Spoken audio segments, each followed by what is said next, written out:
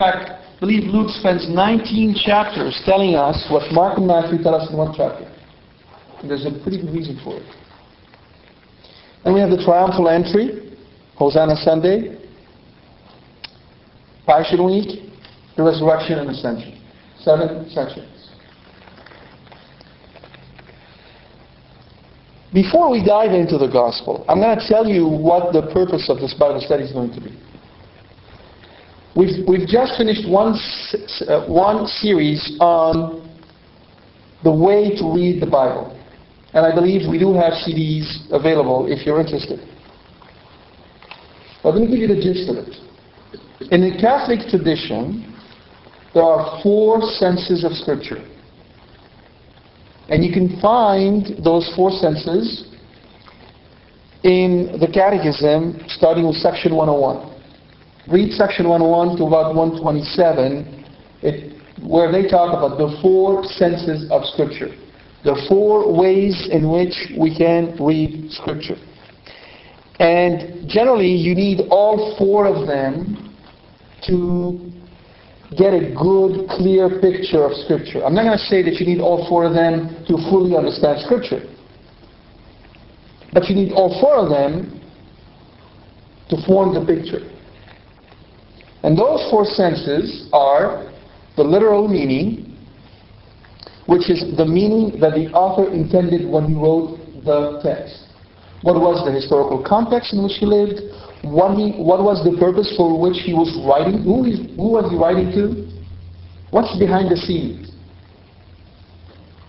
To give you an example, if I were to say September 11, I just brought back a full historical context with 2 words. If we had a Martian come and visit us right now, and he heard me say September 11, all he gets is a partial date. But that's not what you're getting. Most often, when we read the Bible, we're like that Martian. Because we miss the literal meaning. Literal doesn't mean literalist. Sometimes we have to take the word of Scripture as it is written, to the letter. When Jesus says, unless you eat the flesh of the Son of Man and drink His blood, you have no life in you. There's no if, there's no but. You can't interpret it symbolically. But there are other parts, such as when John says, I am the voice of one crying in the wilderness. We can't take it literally. He was not out there in the wilderness alone crying. Right? The literal meaning is very important. Then you have the allegorical meaning.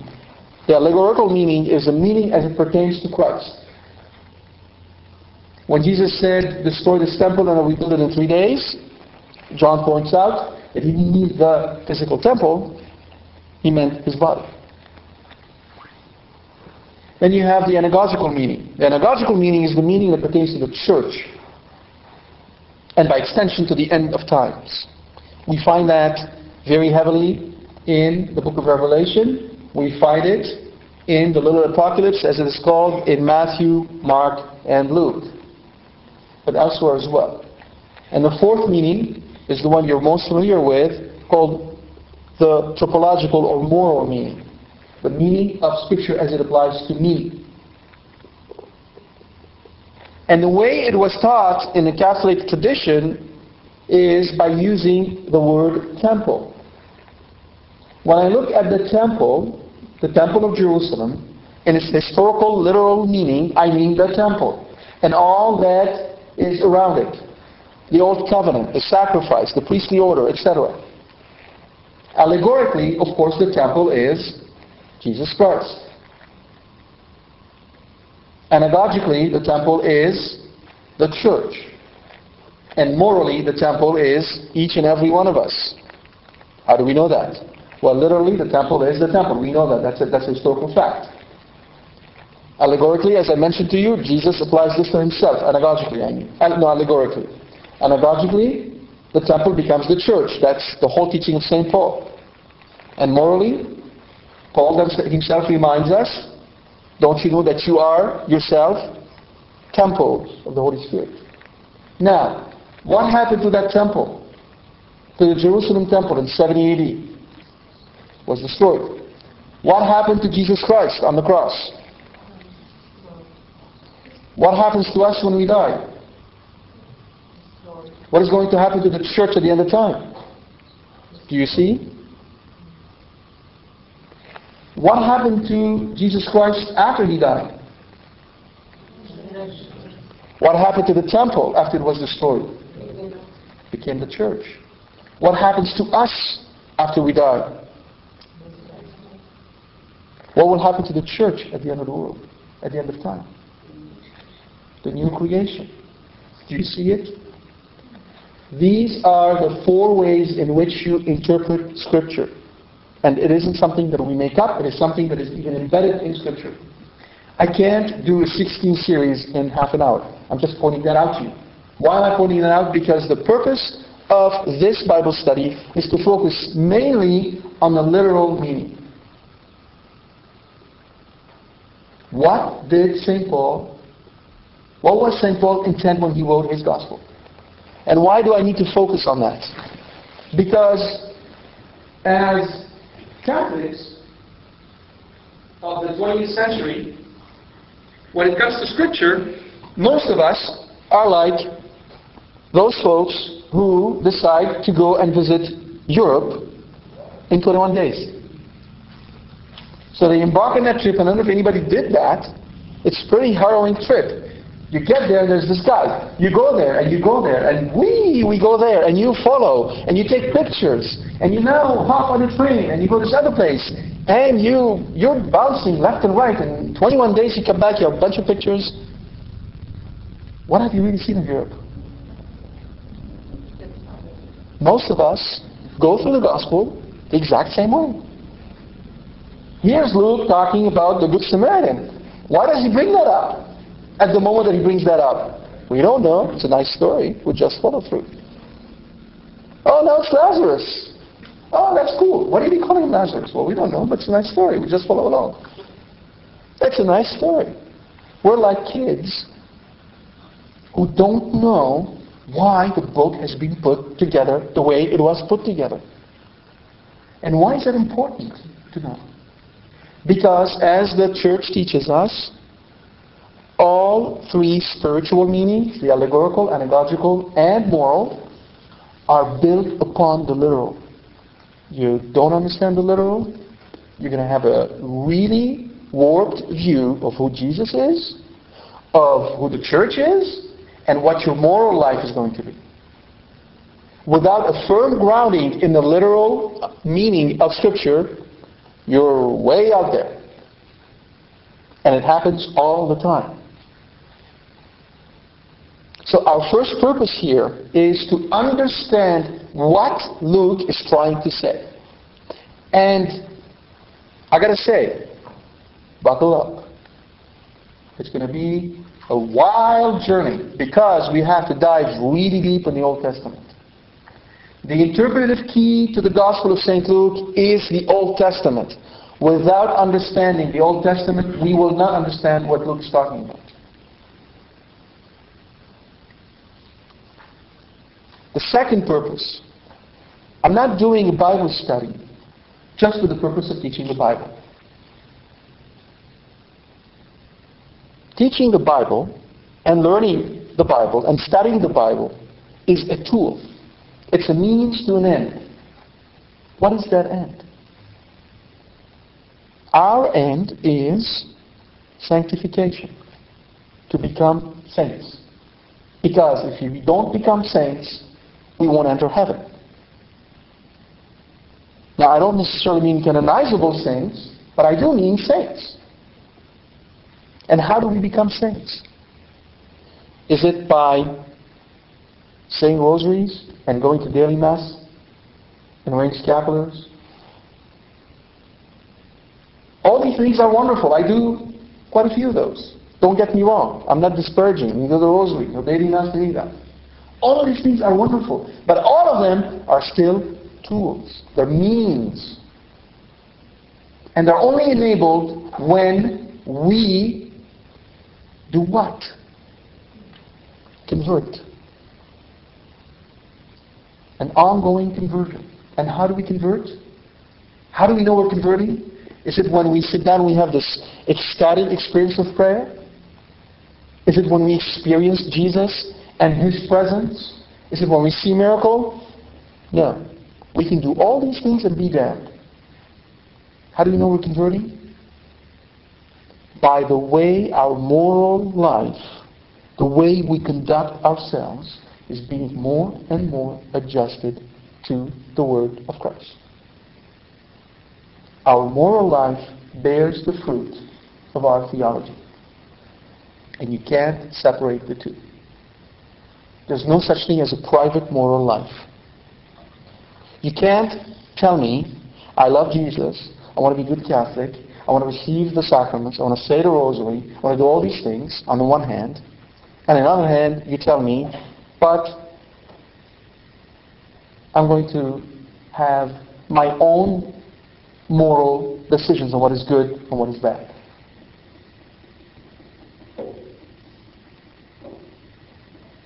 It doesn't work this way. So how do you know that you are actually really understanding Scripture and loving Jesus Christ? Is by the way you live, morally. That is the purpose. Our purpose of studying Scripture is not just to study Scripture. The purpose of Scripture is to come to know Jesus, love Him, and those two things will compel us to change or to walk away. What you're going to get from me is the mind of the church. I teach what the Catholic Church teaches. With all that, let us start with the prologue. And by the way, I do expect you guys to bring your Bibles, because you will have to follow through. So remember next time to bring your Bible with you. All right.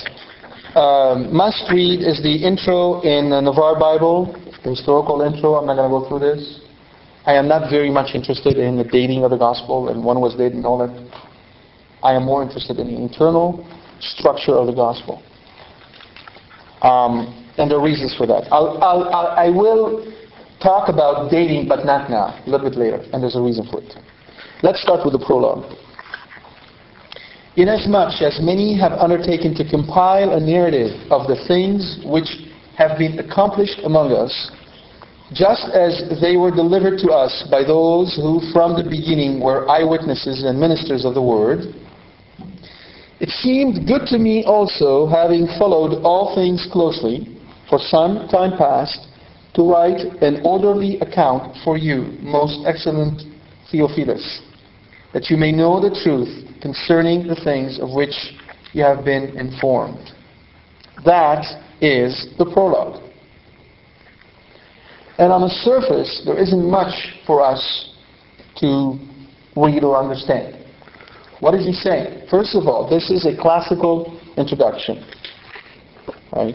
Many Greek writers wrote in the same way. They would preface their text with a prologue.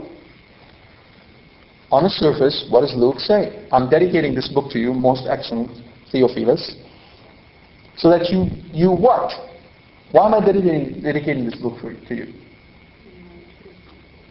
Okay, so that you learn what the truth is? Is that what he said? No. What he says is that you may know the truth concerning the things of which you have been informed. Right? So the point is that he's not going to write this book for him to know the truth. He's writing this book to confirm him in what has been already given to him. Alright? Now, that word informed is loosely translated in English. The Greek is stronger. The Greek is katekeo, from which we derive the word catechesis. So you can say that you may know the truth concerning the things of which you have been, in which you have been catechized. That sets the context for us. Theophilus, we don't know who he is. Theophilus means lover of God, seems to be some Roman prelate or some important person in the Roman society, perhaps somebody who was going to finance the distribution of Luke's gospel. But be it as it may, Theophilus is not one who did not know what Luke is talking about. He is one who has been catechized. Now this begs a question. If Theophilus has been catechized, in what school do you suppose he was catechized?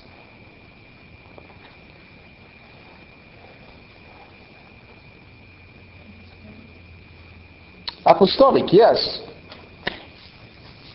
Evidently so. But let's be more specific. Do you think Theophilus has been catechized in the school of Peter? Who would be the likely apostle to have catechized Theophilus? Paul. Why? Well, a couple of reasons. Who is Paul's companion? Luke. In Colossians chapter 4, St. Paul refers to Luke as the beloved physician. He's mentioned also in Philemon. He's mentioned in Titus. Luke wrote the Gospel of St. Luke and wrote the book of Acts. We know that Luke wrote the book of Acts after the Gospel because he says so in his intro to the book of Acts. So really there are one book in 2 volumes. Who was with Paul in prison? Luke. Who catechized Luke? Paul. You understand? Since Luke is saying to Theophilus, I'm writing so that you may know the truth of the things in which you have been instructed. It follows that Luke is sharing with Theophilus what he himself has learned also at the hand of Paul and others. It is Pauline theology. In fact, there is an icon where you see St. Luke writing, and right behind him is this man who's holding St. Luke's hand as he's writing, and that man is St. Paul. We're getting Pauline theology. Now, why am I saying this? Let's go back to the time of the early church. What was the main problem with which St. Paul had to deal with? What was the number one issue that St. Paul had to deal with at the time of his ministry? It had to do with circumcision. Yes. But what is this business with circumcisions? Let's put things in context. Why am I saying this, by the way, before I get into it? Because this is key for us to understand what is to come. Luke assumes so much, and I'm going to show you that today, that unless we understand the frame of mind in which he was when he wrote his gospel, we're going to hit a wall of difficulties. So I want to get this out of the way before we hit the gospel. St. Paul, as you know, was a Pharisee, son of a Pharisee. He was, as he himself says, blameless according to the law. Now, a bit of background. Who are the Pharisees? Are they priests? No, they're not priests. Who are the priests at the time of Jesus in the temple? The Sadducees. Okay. I would recommend also that you do take notes because it's going to help you remember all these things. I'm going to repeat them, but it's helpful for you if you take notes. All right. There are 4 groups at the time of Jesus, and they play an important role. And we see their names, and again, we don't understand the import. first group is the Sadducees. These are priests. So Anna and Caiaphas are Sadducees. Sadducees do not believe in the resurrection. That's why they don't read the prophets. And that's why, interestingly enough, they themselves excised out of their Old Testament scripture the same set of books that Luther later on will take out of the Bible. Because they don't believe in the resurrection, they don't believe in prayers to the dead. The second group are the Pharisees. Now those are lay folks. They're not priestly. They're lay folks. And what is the purpose of the Pharisees? Their purpose is this. For any one of us to go to the Temple of Jerusalem, we better be, and let's assume we are here, Jews, wanting to go to the Temple of Jerusalem, we better be clean. We cannot enter the temple in a state of uncleanness. And this goes through the law of Moses, the law that was given to them in Deuteronomy, the book of Moses, and Leviticus as well. So, the Pharisees thought, hey, wouldn't that be cool if we could extend righteousness into our own homes? So not only do we maintain the state of cleanliness when we go to the temple, but also in our home.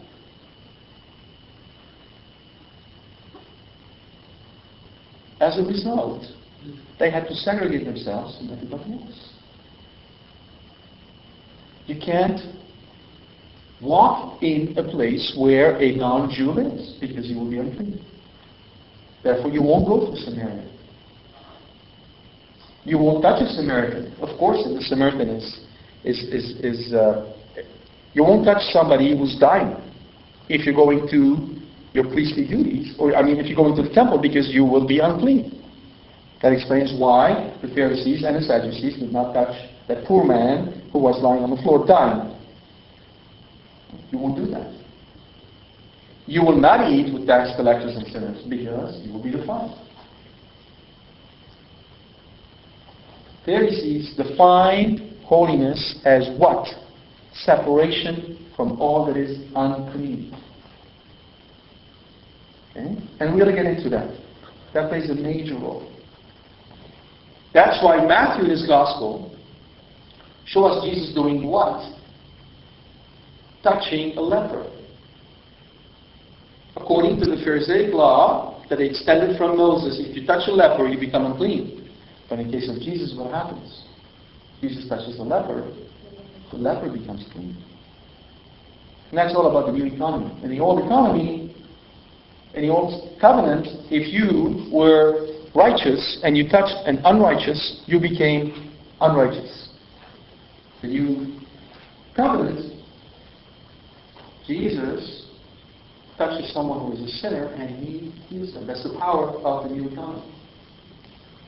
Those are the Pharisees. The third group are the Herodians. Now the Herodians are followers of Herod. Herod the Great, and then Herod Antipas, his son, the one who beheaded John the Baptist. The Herodians are basically a political group. They're Jews following Herod. Now, is Herod a Jew? You know, Herod built the great temple of Jerusalem. Is he a Jew? No. What is he? No, he's not a Roman. He is supported by Rome. He's an Edomite. Very good. Son of Edom. The one who goes all the way back to Canaan, who's under a curse. And by the way, Edom in Hebrew means red. Red. Red. That's why the dragon in the book of Revelation is red. And has 7 heads, because those 7 heads represent Herod and his 7 sons. And the 10 diadems are the 10 emperors who supported him. Okay. Herodians are then supporters of Herod. They want the political power. They want people to pay the taxes. What was the problem with paying taxes? Rome imposed tax collectors who were supposed to collect a certain amount of money. But guess what the tax collectors did? They took a commission. They increased the taxes. They gave Rome its due, and Rome didn't care, and they took their own cut. That's the problem with tax collectors. That's why they hated them so much. And the fourth group, of which we hear very little in the Gospels, with good reason for it, are the Essenes. Now for some of the Essenes, E-S-S-E-N-S, Essenes. The Essenes formed this Jewish community who lived 10 miles outside of Jerusalem, and are very famous these days because we have the Dead Sea Scrolls written by Essenes. And the reason why we don't hear too much about them is because it is very likely, it's highly likely that most of them became Christians. These are the four communities that play a role in the time of Jesus. Sadducees, the priests, Pharisees, who believed in righteousness, Herodians, followers of Herod, and the Essenes. Paul was a Pharisee. He lived by the law, and that's why he accepted that Stephen should be stoned to death. Because according to the Pharisaic code, what Stephen was talking about was anathema, was not acceptable. What Jesus was talking about was not acceptable. Then Paul converted. Jesus converted him. Saul, why do you persecute me? Persecute me. Persecuting Christians is like persecuting Jesus. Persecute me. And Saul spent 3 years thinking about it. Saul studied under the most famous rabbi of the time. His name escapes me right now. And Saul was a star pupil. I mean, Saul was a genius. At a natural level, the intellect of St. Paul is incredible. But then when illuminated by the Holy Spirit, it reached heights very few of us can reach. I mean, St. Thomas Aquinas probably is up there with him, and a couple of other saints. What did St. Paul realize? St. Paul's fundamental realization is this. I'm going to say to you today, and we're going to expand it as we go through it. The Mosaic law, the law of Moses in Deuteronomy, is a big parenthesis in the history of salvation. It's a parenthesis that we have to do away with, that we cannot live by. The Levitical priesthood, meaning the priestly line that came from the tribe of Levi after the Hebrews, the Israelites in Sinai, built the golden calf. Moses took away the priesthood from every firstborn son and gave it only to Levi, and from which we have the Levitical priesthood. Right? That priesthood was only temporary. And we're going to see that. It was a temporary mean that God put in place because of the weakness of Israel. The original plan was for God to do what? When God took Israel, when God told Moses. What did God tell Moses? What did he say? Did he say, go tell Pharaoh I want my people out? Was that what he said? No. He said, go tell Pharaoh I want him to let my people come here 3 days, worship me, and go back. The original plan was not for Israel to leave Egypt. It was for Israel to come out in the wilderness, worship the Lord for 3 days, and go back. Why? Because Israel is God's firstborn son. And God wanted to use Israel to teach the nations. Why? Because all nations are His sons. That was the plan. What went wrong? Well, it's one thing to take Israel out of Egypt. It's another thing to take Egypt out of Israel. They got into Egypt. Later they would get into Babylon, the same problem. Egypt was the place where things were happening. Egypt was the place where fashion was being decided. Egypt was the place where, as youth, you'd want to go to the Egyptian temples because they were cool. There were all these statues and all these hieroglyphs and all this music, and all the fun was happening there. What did the Israelites have? A God whose name they can't even pronounce? So what's his God name? Well, I can't tell you. Why? Well, I can't say it. Okay, well, can you show it to me? Well, no, I don't have any image for him. All right, let's see. It's a nameless, faceless God? Is that what you got? Do you understand the pressure that they had to feel living in Egypt? The same pressure we have with our kids today. No different. I mean, it's magnified with television, but besides, it's the same problem. What kind of God is that you can't even touch, you can't even see? What does he do? I mean, does he give you cell phones or something? What does he do for you? Well, no, he just promised he'll give us the promised land. Where's the promised land? It's out there. You mean where those guys live? You're going to give it to you? You believe him? Do you feel the pressure? You got to understand Scripture in its context to feel the pressure that these people were under. So what happened? They became followers of the Egyptian way. So when God pulled them out of Egypt, what did they do? They built what? A golden calf. Why did they why did they make a golden calf? I mean, what took them? Did they sort of sit around and say, hey, you know what? The calf is cool. Let's just build a golden calf. Oh, and maybe we can worship the golden calf. Okay, let's do it. Is that what they did? No. There was a deep reason why they why they made a golden calf. Because the golden calf goes by the name of Opis. O-P-I-S. The god of fertility in Egypt. And guess what Opis is all about? Money, sex, and power. What was the celebration to Opis? It was an orgy. You understand?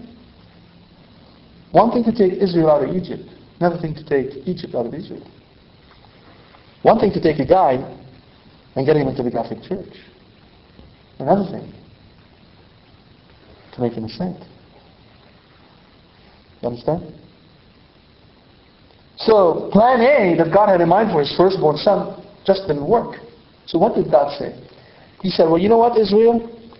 You're in such a bad condition that I have to quarantine you. I have to separate you from the nations. I'm afraid if I let you talk to the nations, you just become like them. So I have to forget the 10 Commandments that I gave you as my law. You're not going to be able to live to them, even though you said, I will do it. Well, clearly you can't. I'm going to give you another set of rules that I want you to follow.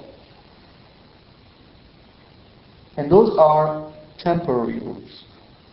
The purpose is only for you, Israel, to realize how terrible your state is, and then to wake up and come to me and say, even those rules that you gave us, we can't follow. Please save us. That's God's plan.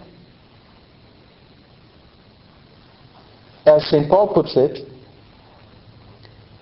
the law was given that grace may be sought, and grace was given that the law may be obeyed. We are not freed from the 10 Commandments. We still have to look at the 10 Commandments today. But today, because of the sacraments, we can. Before, they could not. Anyone who can read the 10 Commandments and say, I can do that, is someone who doesn't know himself. On our own, we cannot. It's impossible. But with God's grace, we can. That's what the grace of the sacrament empowers us to do, to live the 10 Commandments.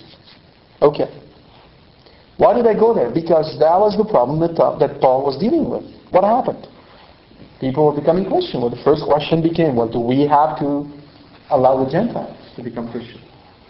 And to this question, Peter answered in the first council of the church, the council of Jerusalem, he spoke as the Pope and said, yes, God revealed that to me, and we will let them enter the church. That was the first infallible decision made by Pope. After that, James, who was the bishop of Jerusalem, spoke in a pastoral manner and explained what are the rules that people need to hold to. What was at issue? At issue was food.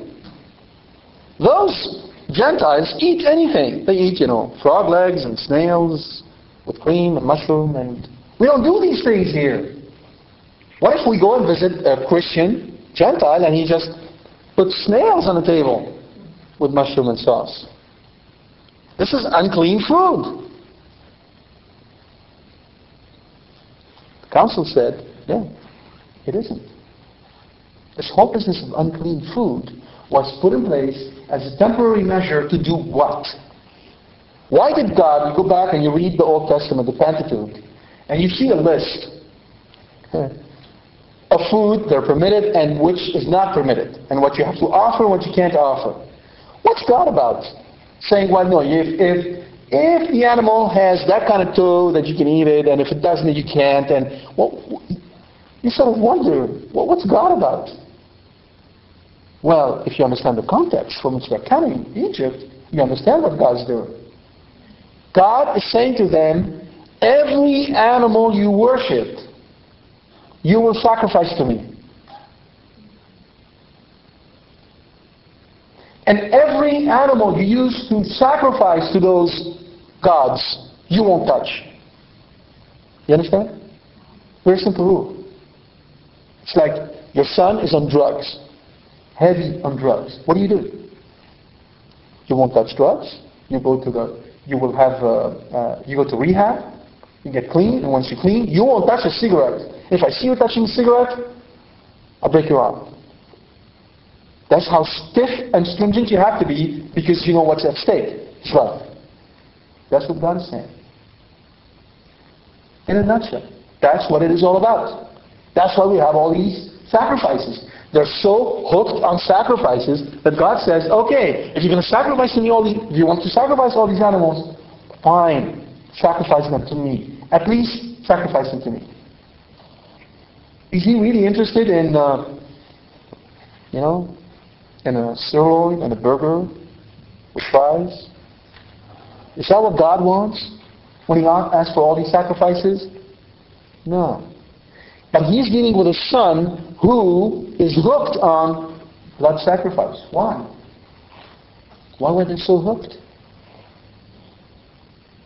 Because in a sense they're smarter than us. They knew that those statues were just statues. But what they represented were not statues. What they represented were sources of power. Demons. You sacrifice to them that give you power. They didn't have our materialistic mentality, that we think we understand everything just by looking at it. They understood there was power to be had, and the way you get it, you sacrifice. That was the principal reason why Egyptians and Phoenicians and Assyrians and everybody else sacrificed to these statues. They knew what they were after. So, Council of Jerusalem, here we are. Peter says it is, from now on, food is declared clean. Why? Because we have the new economy. We have the new covenant. And on the new covenant, the sacrament will enable us to do what those who came before us could not do. Live a moral life. Fine. Now, you had a group of Christians who came from Jerusalem and were known as the Judaizers. The Judaizers would go to Christians, Gentiles, and say, you've been baptized, you became a Christian, that's all good and well. But in order for you to become really Christian, what do you have to do? You have to be circumcised. But let's really understand what you have to be circumcised means. It doesn't mean just being circumcised. It means a reinsertion in the old covenant. It means pilgrimage to the temple. It means paying tithe to the temple. It means obeying all the laws of cleanliness. It means putting yourself under the curses of the old covenant. That's why Paul in Galatians is out of himself.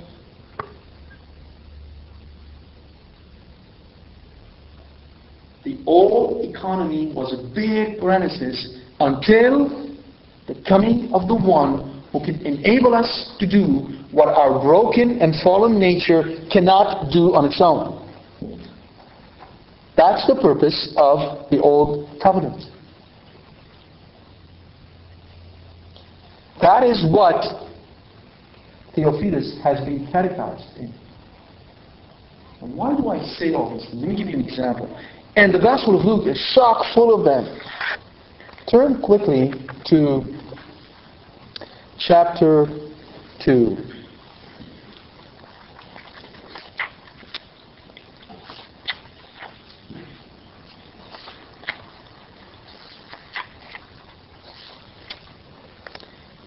Verse 22. Let me read to you a passage that we all read as tourists. And we understand why Luke is saying that, but it sounded really cute. And when the time came for their purification according to the law of Moses, usually we don't even pay attention, according to the law of Moses. Are you paying a little bit more attention now? When you're according to the law of Moses? Okay, good. They brought him out to Jerusalem to present him to the Lord. As it is written in the law of the Lord, every male that opens the womb shall be called holy to the Lord. And to offer a sacrifice according to what is said in the law of the Lord, a pair of turtle doves or 2 young pigeons. Does this get you to raise an eyebrow when you hear that? No. Does it? Let me read it to you again. When the time came for their purification according to the law of Moses, they brought him up to Jerusalem to present him to the Lord. As it is written in the law of the Lord, every man that opens the womb shall be called holy to the Lord. And to offer a sacrifice according to what is said in the law of the Lord, pair of turtle doves or 2 young pigeons. Okay. This passage caused many critical analysis theologian today to say Luke has no clue what he's talking about. This could not have been written by somebody who was familiar with the law of Moses. It is probably written by someone in the third or fourth generation who really doesn't know what he's talking about. Why? What I'm about to show you has stumped many theologians, and very famous theologians. They noticed the problem, didn't know what to do with it. But if you understand the role of the Old Covenant, and if you keep in mind who taught Theophilus, and the backdrop, then when I'll enunciate the problem to you, you'll understand the solution. What is the problem? The problem is this insertion. As it is written in the law of the Lord, every male that opens the womb shall be called holy to the Lord.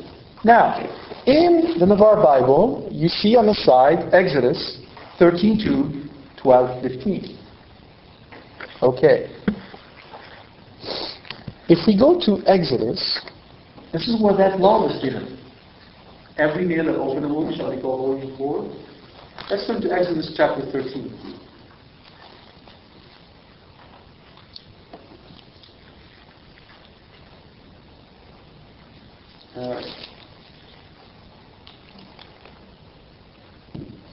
Listen carefully. This is a contradiction that seemed to stump the rabbis for a very long time. They didn't know what to do with it. The Lord said to Moses, "Consecrate to me all the firstborn. Whatever is the first to open the womb among the people of Israel, both of man and of beast, is mine."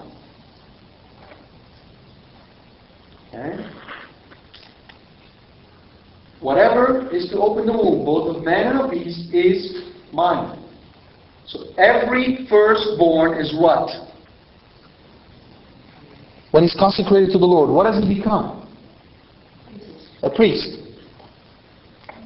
Okay? And every first beast is offered as sacrifice. Clear? Very good. Let's keep on reading. And Moses said to the people, remember this day in which you came out of Egypt, out of the house of bondage, for by the strength of the hand of the Lord brought you from this place. Okay? And all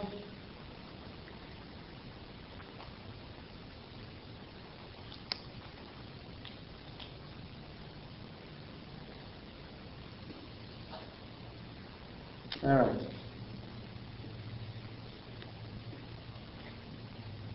Now, verse 11. Moses is talking. And when the Lord brings you into the land of the Canaanites, and He swore to you, as He swore to you and your fathers, and shall give it to you, you shall set apart to the Lord all the first that opens the womb. All the firstlings of your cattle that are males shall be to the Lord's. Every firstling of an ass you shall redeem with a lamb, or if you will not redeem it, you shall break its neck. Every firstborn of man among your sons you shall redeem. Wait a minute. God just said, consecrate to me every firstborn that opens the womb, of man and beast. And here's Moses saying what? You're going to consecrate to me every firstborn that opens the womb, but the firstborn of an ass you will redeem. Meaning what? What does it mean to redeem? You take back. I don't want it. Take it back. And man, you will take back. I don't want it. What's with God? I mean, in 13 verses, God says one thing and another. He says, everybody, and then He says, but man and donkey, He takes back. I don't want that.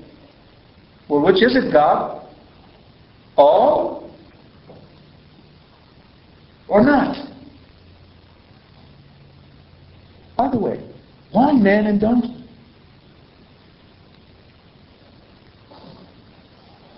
Let me put you to this way. If I were to say, I would like all the horses muzzled and rabied. What am I saying about Rabia sitting here with us? Either is the horse, I want him what? Muzzled. I want him to talk. You understand? Now, what are the qualities of a donkey? Stubborn. Stubborn as a donkey. Right? Willful. The donkey goes wherever the donkey wants to go. I still remember once, the first and last time I rode a donkey was with my cousin up in the mountain, and we're going down this hill to a source of water to get water and bring it back up. And it was steep. Really steep. And I'm sitting behind him on that donkey. And went down the hill, and right in the middle, it stopped. Why? I have no clue. But all that I remember is my cousin jumped down, took off his shoe, and started beating on the scareless beast who completely ignored him. And I'm sitting there not feeling comfortable at all. I'm a city boy. Never been on a donkey before. And then suddenly, it took off with me on its back. And it went wherever it wanted to go. Willful. Stubborn. By the way, has anybody tried to break the neck of a donkey? How do you do that? You just go and you grab the donkey and you... What's up with God? God is saying, those two I don't want. What is the interpretive key of this text? Verse 11. And when the Lord brings you into the land. Where are we right now when He's talking? They just came out of Egypt. What is going to happen between the time that they come out of Egypt and they enter the land? The golden calf. What did I tell you God will do? He will take away what? The priesthood from the firstborn.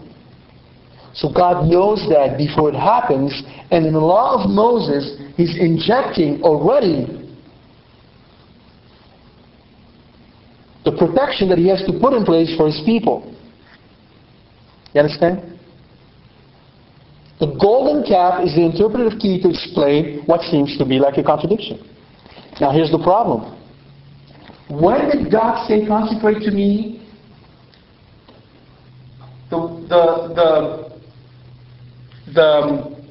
every firstborn that opens the womb?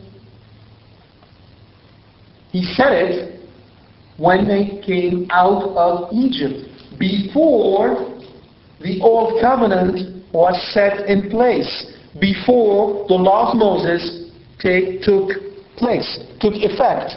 You understand that? Moses spoke in Deuteronomy right before they were about to enter the land. He gave them His law, the law of Moses, by which they were to live, with all the rules and all the regulations. God is saying, you consecrate to me the firstborn of the womb before the Old Covenant. What is the problem? The problem is, it seems that St. Luke got mixed up. Why? Because he says, when the time came for their purification, according to the law of Moses. What does the law of Moses say about what you're supposed to do when you enter the promised land? You're not to consecrate the firstborn. You are to redeem him. You understand? Yet Luke says, in the same breath, when the time came for their purification according to the law of Moses, they brought him up to Jerusalem to present him to the Lord. And he adds, as it is written in the law of Moses, the Lord, every male that opens the womb shall be called holy to the Lord. Well, wait a minute. That doesn't work, Luke. You got it all wrong. When you go to the temple for the purification, you're not supposed to present the firstborn of the womb. According to the law of Moses, you're supposed to redeem him. The firstborn cannot be consecrated. Why? Because consecration means priesthood. And what is the priesthood in the temple? Who runs the priesthood? The Levitical Levi and his tribe, right? Now, are Joseph and Mary Levites? No, they're not. They are of the house of David, meaning what? The tribe of Judah. How could he consecrate a non-Levite as a priest in the house of the Lord? You understand the problem? This would raise immediately eyebrow to anyone familiar with the covenant. It doesn't make sense unless Luke presupposes that in his catechism, Theophilus is aware of the fact that the old covenant is a big parenthesis. And that we are now, with the coming of Jesus, back to when we came out of what? Egypt. You understand that? This, in one sentence, Luke is already telling us what Jesus is about to do. Annulling the Levitical priesthood and establishing the new covenant where, as Peter tells us, every one of us is priest, king, and prophet. The three prerogatives we had before the golden calf, taken away by the golden calf.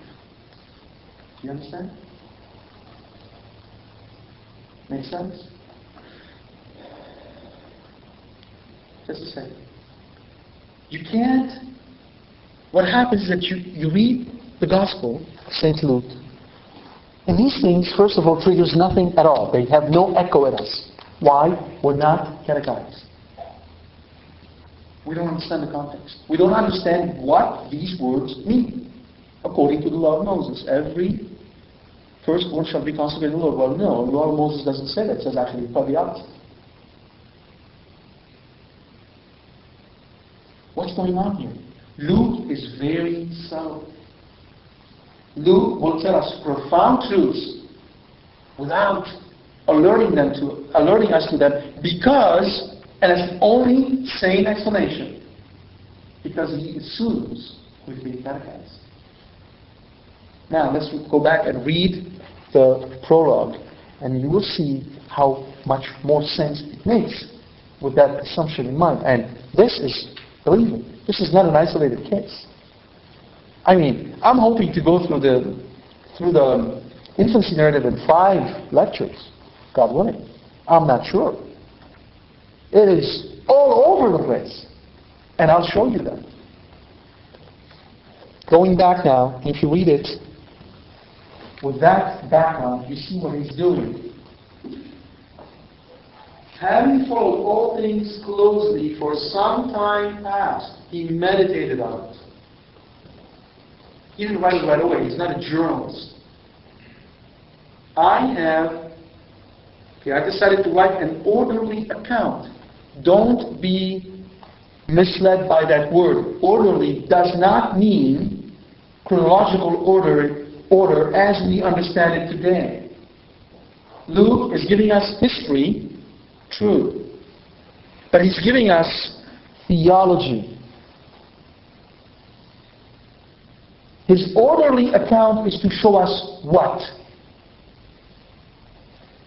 That the old covenant is made away with, that Jesus is establishing the new covenant, and he's preparing his what? Exodus. The Exodus. And that's why the road to Jerusalem takes 19 chapters. Because where will the Exodus take place? In Jerusalem. When? At the Ascension. You understand? What are we dealing with here? We're dealing with an Exodus. But what is Egypt? It's Jerusalem. And what is the promised land? Heaven. In fact, Luke is the only one to point out to us in the Mount of Transfiguration, when Elijah and Moses appeared to Jesus, Luke tells us what they were talking about. What they were talking about? They were talking about his Exodus. It is about the Exodus. What is Jesus? It's a new Moses taking us from the current Egypt to the Promised Land. By way of conclusion, I want to throw this up to you today, and we're going to pick it up next week. Typically, in today's world, we tend to use 3 words interchangeably, and we think they mean the same thing, but they do not at all. Hebrew, Israelite, and Jew. We believe they mean the same thing. They actually mean 3 completely different things in the Bible. And if we do not realize that, we're not going to be able to understand what they're talking about. Okay? I'm going to give that to you today, and hopefully it will sink in. Hebrews are descendants of Eber. H-E-B-R. Eber is the great-grandfather of Abraham. All descendants of Eber are Hebrews. Okay? Israelites are descendants of Israel, Jacob. They are the descendants of all the children of Jacob. You understand? Therefore, all Israelites are Hebrews. Not all Hebrews are Israelites. Okay? Jews are descendants of Judah. J-U-D-A. He is the 3rd son of Israel. of whom Jacob said that the sword shall not depart from Judah until it is given to whom it belongs. That is why Joseph is of the tribe of Judah. David is of the tribe of Judah. You understand?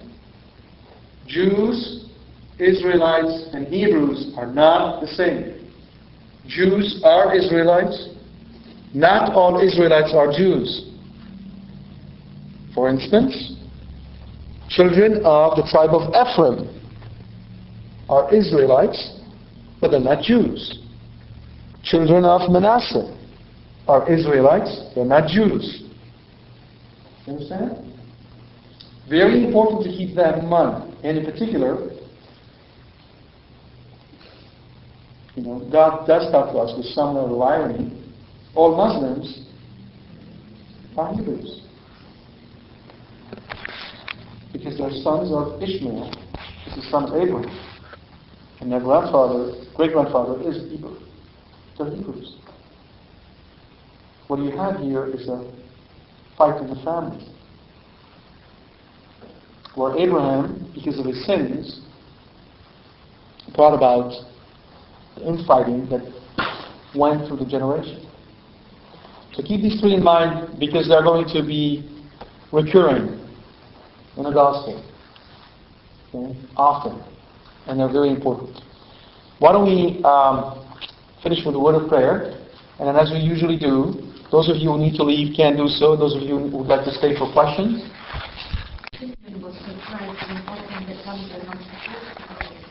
Oh, good question. But the purification is not about the presentation. The presentation of Jesus is when they came to present him so that he be circumcised. The purification is about Mary.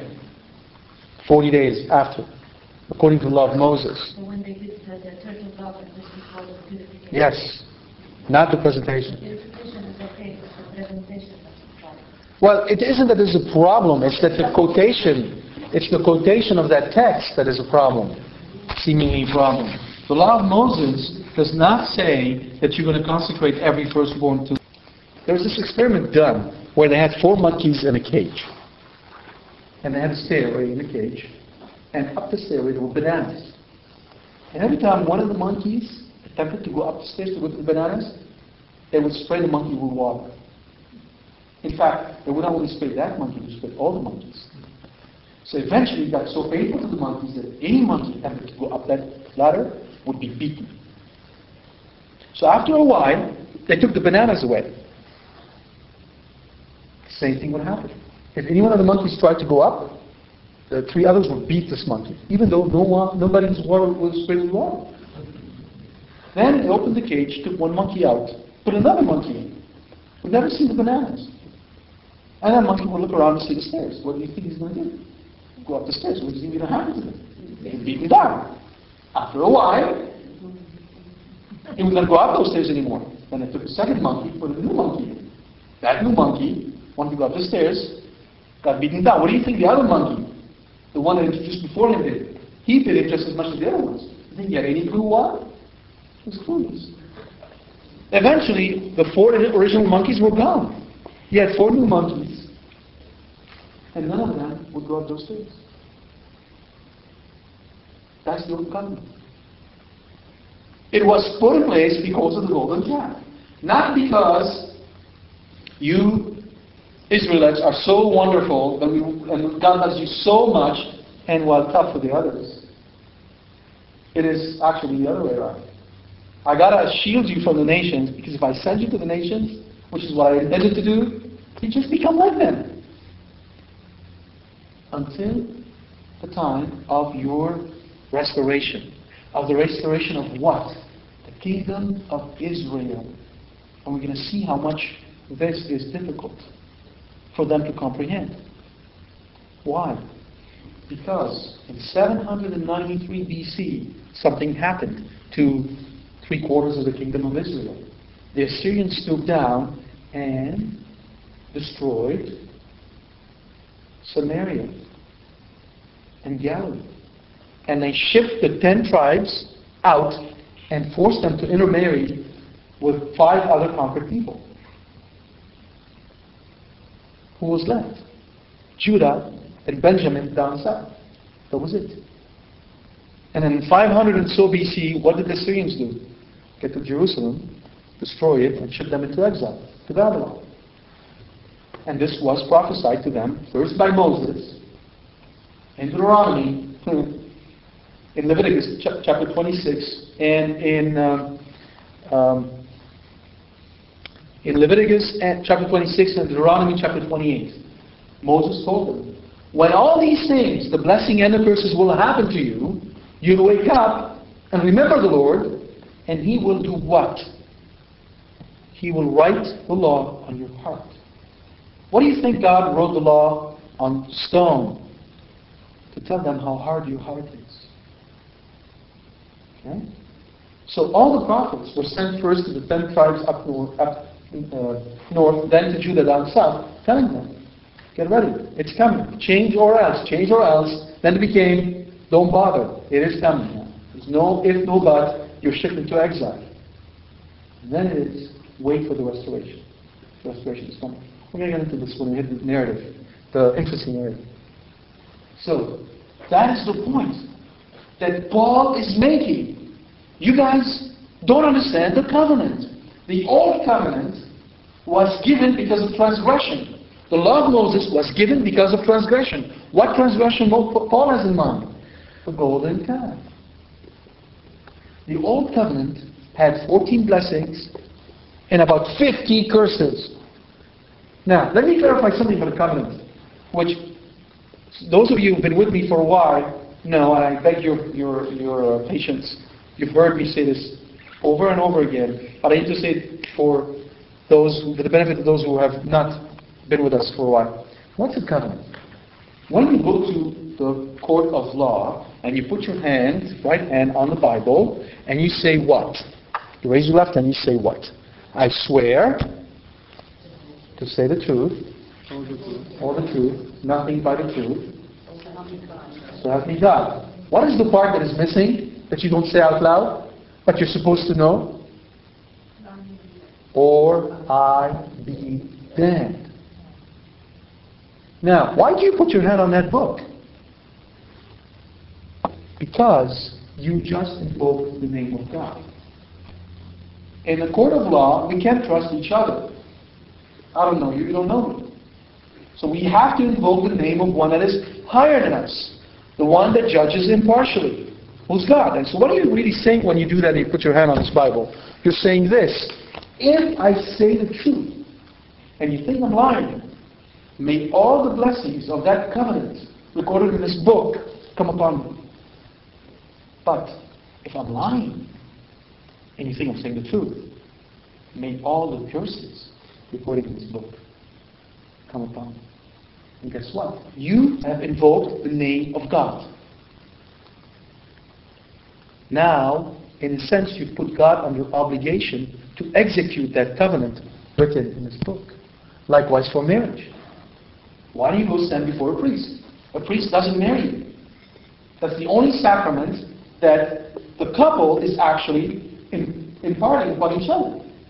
What's the role of the priest then? He is the witness. He witness on behalf of whom? God. Right? The community is witnessing on behalf of the church. He is standing in persona Christi. You're saying to him, you're saying to each other, why? Because we don't trust following human nature. I promise to what? To love you in sickness and in health. We say those words. And most often, thank God, we don't really know what they mean. If we did, most of us would be celibate. Same thing happened to the Jews, to the Israelites. I mean, God appeared on the mountain, thunder, and all that, and He said, "This is the law. Will you do it?" All of them. Everything the Lord said, we'll do. Oh yeah. Schwarzenegger, here I come. That's what they did. That's what we do. We invoke God's name. What do you think God is supposed to do when we are faithful to this marriage? What is He going to do? He will bless us. According to what? According to the new covenant. And when we're not faithful to the marriage, what do you think He will do? He will curse us. People imagine Jesus as a sort of 1970 hippie walking around, peace, girl, peace. We've learned more about hell from Jesus than all the Old Testament put together. He pronounced 7 woes on Jerusalem. 7 curses. That is the principle of a covenant. Blessings, if we follow it. Curses if we don't. Why curses? They're medicinal. Their purpose is to bring us back. That's why. Because God loves us. And He loves us despite of ourselves. You understand? The mechanism of the covenant is so important for us to understand. Without it, we won't be able to do anything. So the old covenant was one that basically could not possibly save anyone. It did not have what it takes to bring us unto salvation. The gates of heaven was shut. Paul is saying, look guys, hello, wake up. This whole thing was put in place because of transgression. Jesus Christ came, and with Him, grace was given. Grace to do what? To be able to go to the law of the Lord, the 10 Commandments, and be able to live it. And be truly saints. And then everything fits together. If we don't receive baptism, we're not saved. If we're not confirmed in the Holy Spirit, we're not saved. If we don't eat and drink eat the flesh and drink the blood of the Lord, we're not saved. Why? Because we need these things to enable us to do what the law demands. St. Augustine again says, God who created you without you will not save you without you. That's what Paul is all about. That's what Luke is all about. And I know I need to stress this over and over until it becomes routine. But I will show you as we proceed through how this interpretive key makes sense of the next paragraph. You'll understand why Luke says this and then he says that. There's a logic to it, and it follows, and it's orderly. Without it,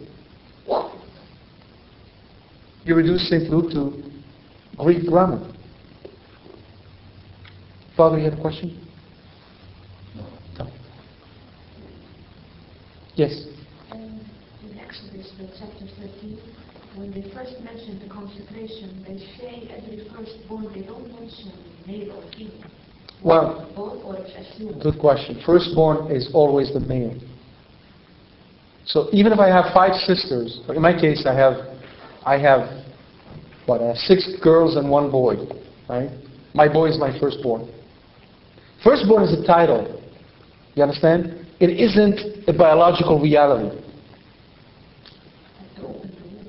Yes, male. Firstborn that opens the womb is male. You understand? Not firstborn, any firstborn. It's always a male. That is always the interpretive way. This is an idiom. So we should not ascribe to it. When I say the firstborn that opens the womb will be similar to when I say give me a break. You understand? It's a Hebrew idiom. If I say give me a break, you don't go out to your car and come back and give me a break. Right? So we don't understand it in that literal sense. When I say the firstborn that opened the womb, they mean the first boy to be born in the family. That's its meaning. That's why, for instance, we can say in the Gospel as well, when Mary went to present her firstborn. Many of our fundamentalist brother and sister understand this to mean, well, see, here's the first one. It means there's a second. Well, no, it doesn't have anything to do with the second. It just has to do with the fact that it is the firstborn. That's the title. That's it. This is the point. Firstborn is in relation to priestly duty. Okay? That's the key. Yes? In some places it says, after 40 days, they bring the boy. After 80 days, they bring the boy. Correct. You're right. In this case, it was a boy, so it was supposed to be 40 days. You're right. That's exactly the law of Moses. All this ritual purification means. By the way, why did Moses prescribe this? Why did he prescribe that? Why was a woman unclean when she gave birth?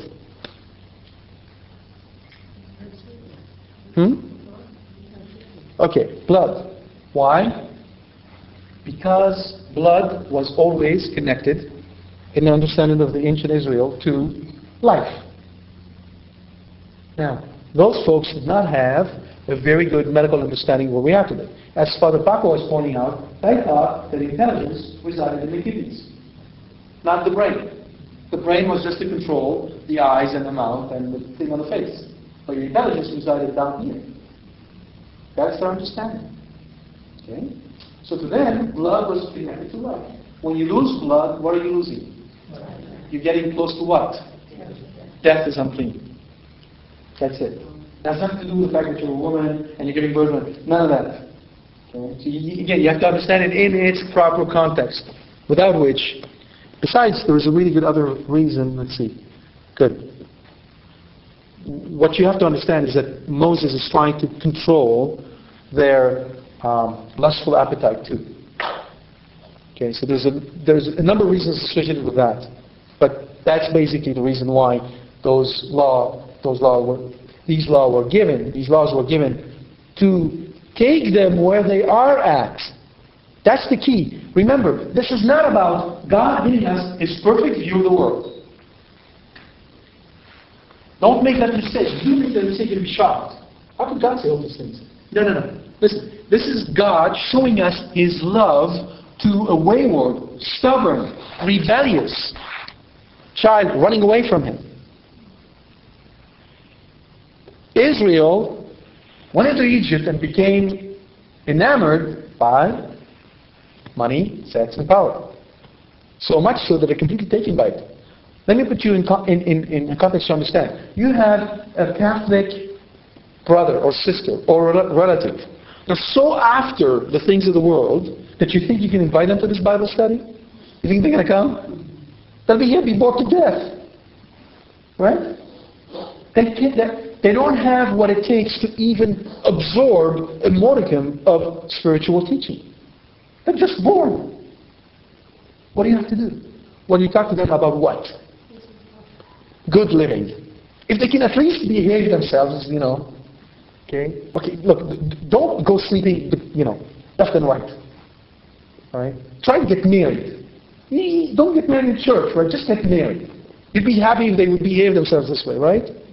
Does this mean that this is what you really wish for them? Is that what you really want to give them? Does this represent your ideal of human behavior? No. It represents what? Your patience, your love, your charity towards them. You're taking them where they are at and giving them whatever they can take. Okay? That's what the Bible is all about. When you read Deuteronomy, Numbers, and all these books, don't think God is giving you His best. No, His best has a name, Jesus Christ. It is showing you God's love to a wayward, stubborn, rebellious, decadent child that cares nothing about God and cares only about money, sex, and power. Do you understand? The Bible is not about Israel. The Bible is about God and how He loves us and He takes us wherever we are and is patient with us. And He doesn't abandon us. And He carries the burden all the way to the last moment of our life. Even if we keep on saying no. And at the last moment of our life, if we stick to that no, He will respect it. That's what the Bible is all about. I just thought about the example that you gave. So he was taking the Jews from one country to another. Israel. The Israelites. One occupation to another, just like they were taking the monkeys and out of the cave, experiment on them.